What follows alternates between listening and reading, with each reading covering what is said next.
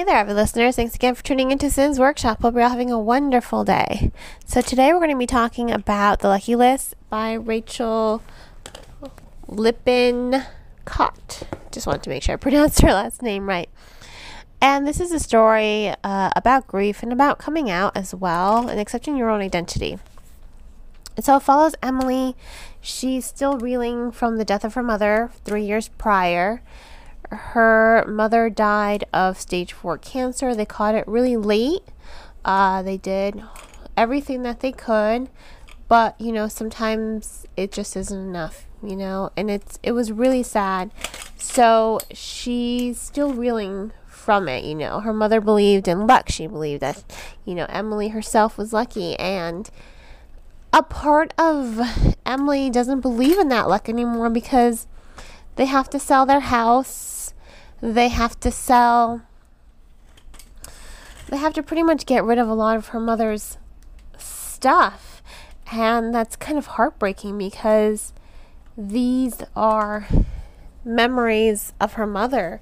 And she feels like she's going to forget her. And I think that's so relatable. And I think that that's really what's really compelling about this story is how relatable it is to the reader. I think if any of us have experienced loss, we get kind of caught up and especially if it's someone dear to us, we get so caught up, we put our lives on hold to mourn, and there is no time limit for that. Honestly, you need how much time you need, and it'll happen when it happens.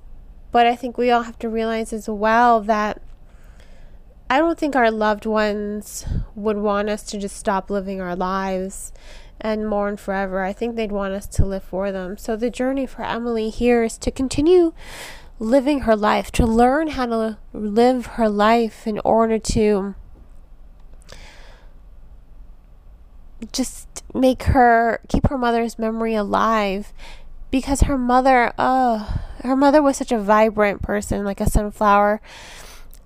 And it's really emotional to see Emily go on this journey, especially with her father, because they're both still grieving, but their grief is expressed in different ways. And I think that's what's also compelling about the story, how grief is not the same for every person. Like I said earlier, there's no time limit for it. And for Emily, she has stopped living her life.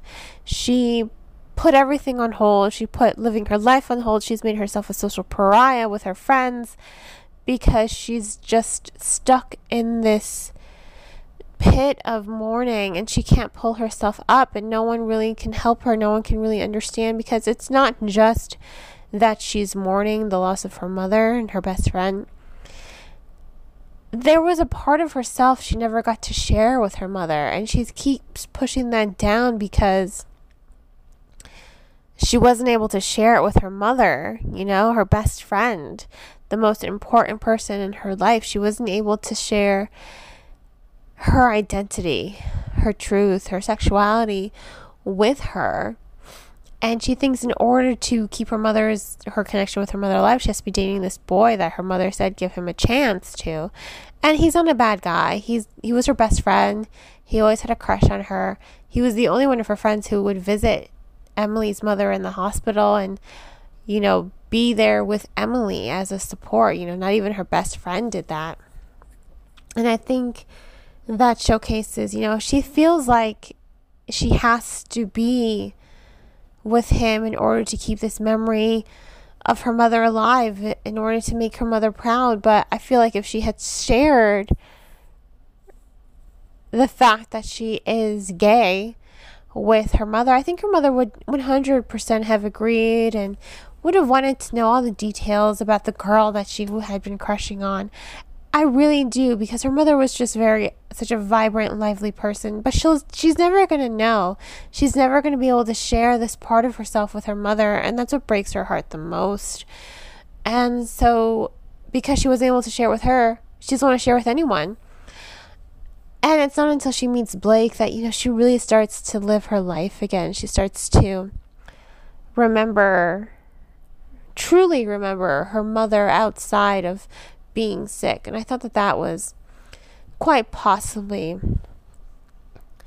the most memorable part of the story, just her journey of moving on, and her journey, her grief, her mourning, her coming out story to everyone. It was very powerful. It was very fun. It was very emotional, and it definitely has a lot of depth to it. And I thought, wow, this is a good story. I mean, it was spectacular. I really did love the depth to it. I thought it was so emotional, and it's so relevant, and it's so realistic, and it's so relatable. Emily is so absolutely relatable. Her internal narrative, her feelings, her guilt, her anxiety. I think it's all very powerful how well the story was written, because you really are seeing her struggle to come to terms with her sexuality, because she just wants to be happy, but she doesn't want to forget her mother either.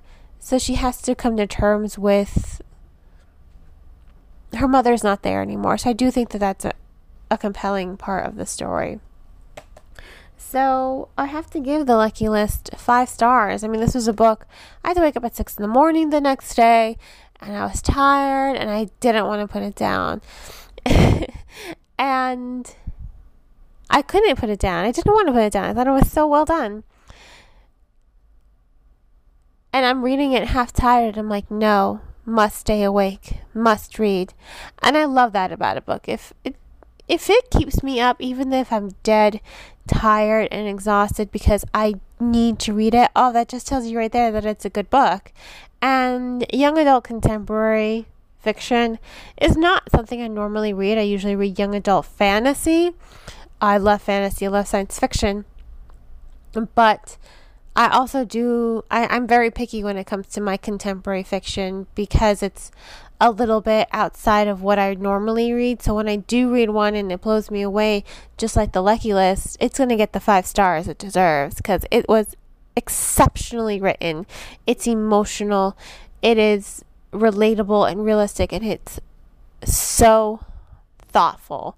If you're someone who's struggling with grief, or you know someone struggling with grief, I think this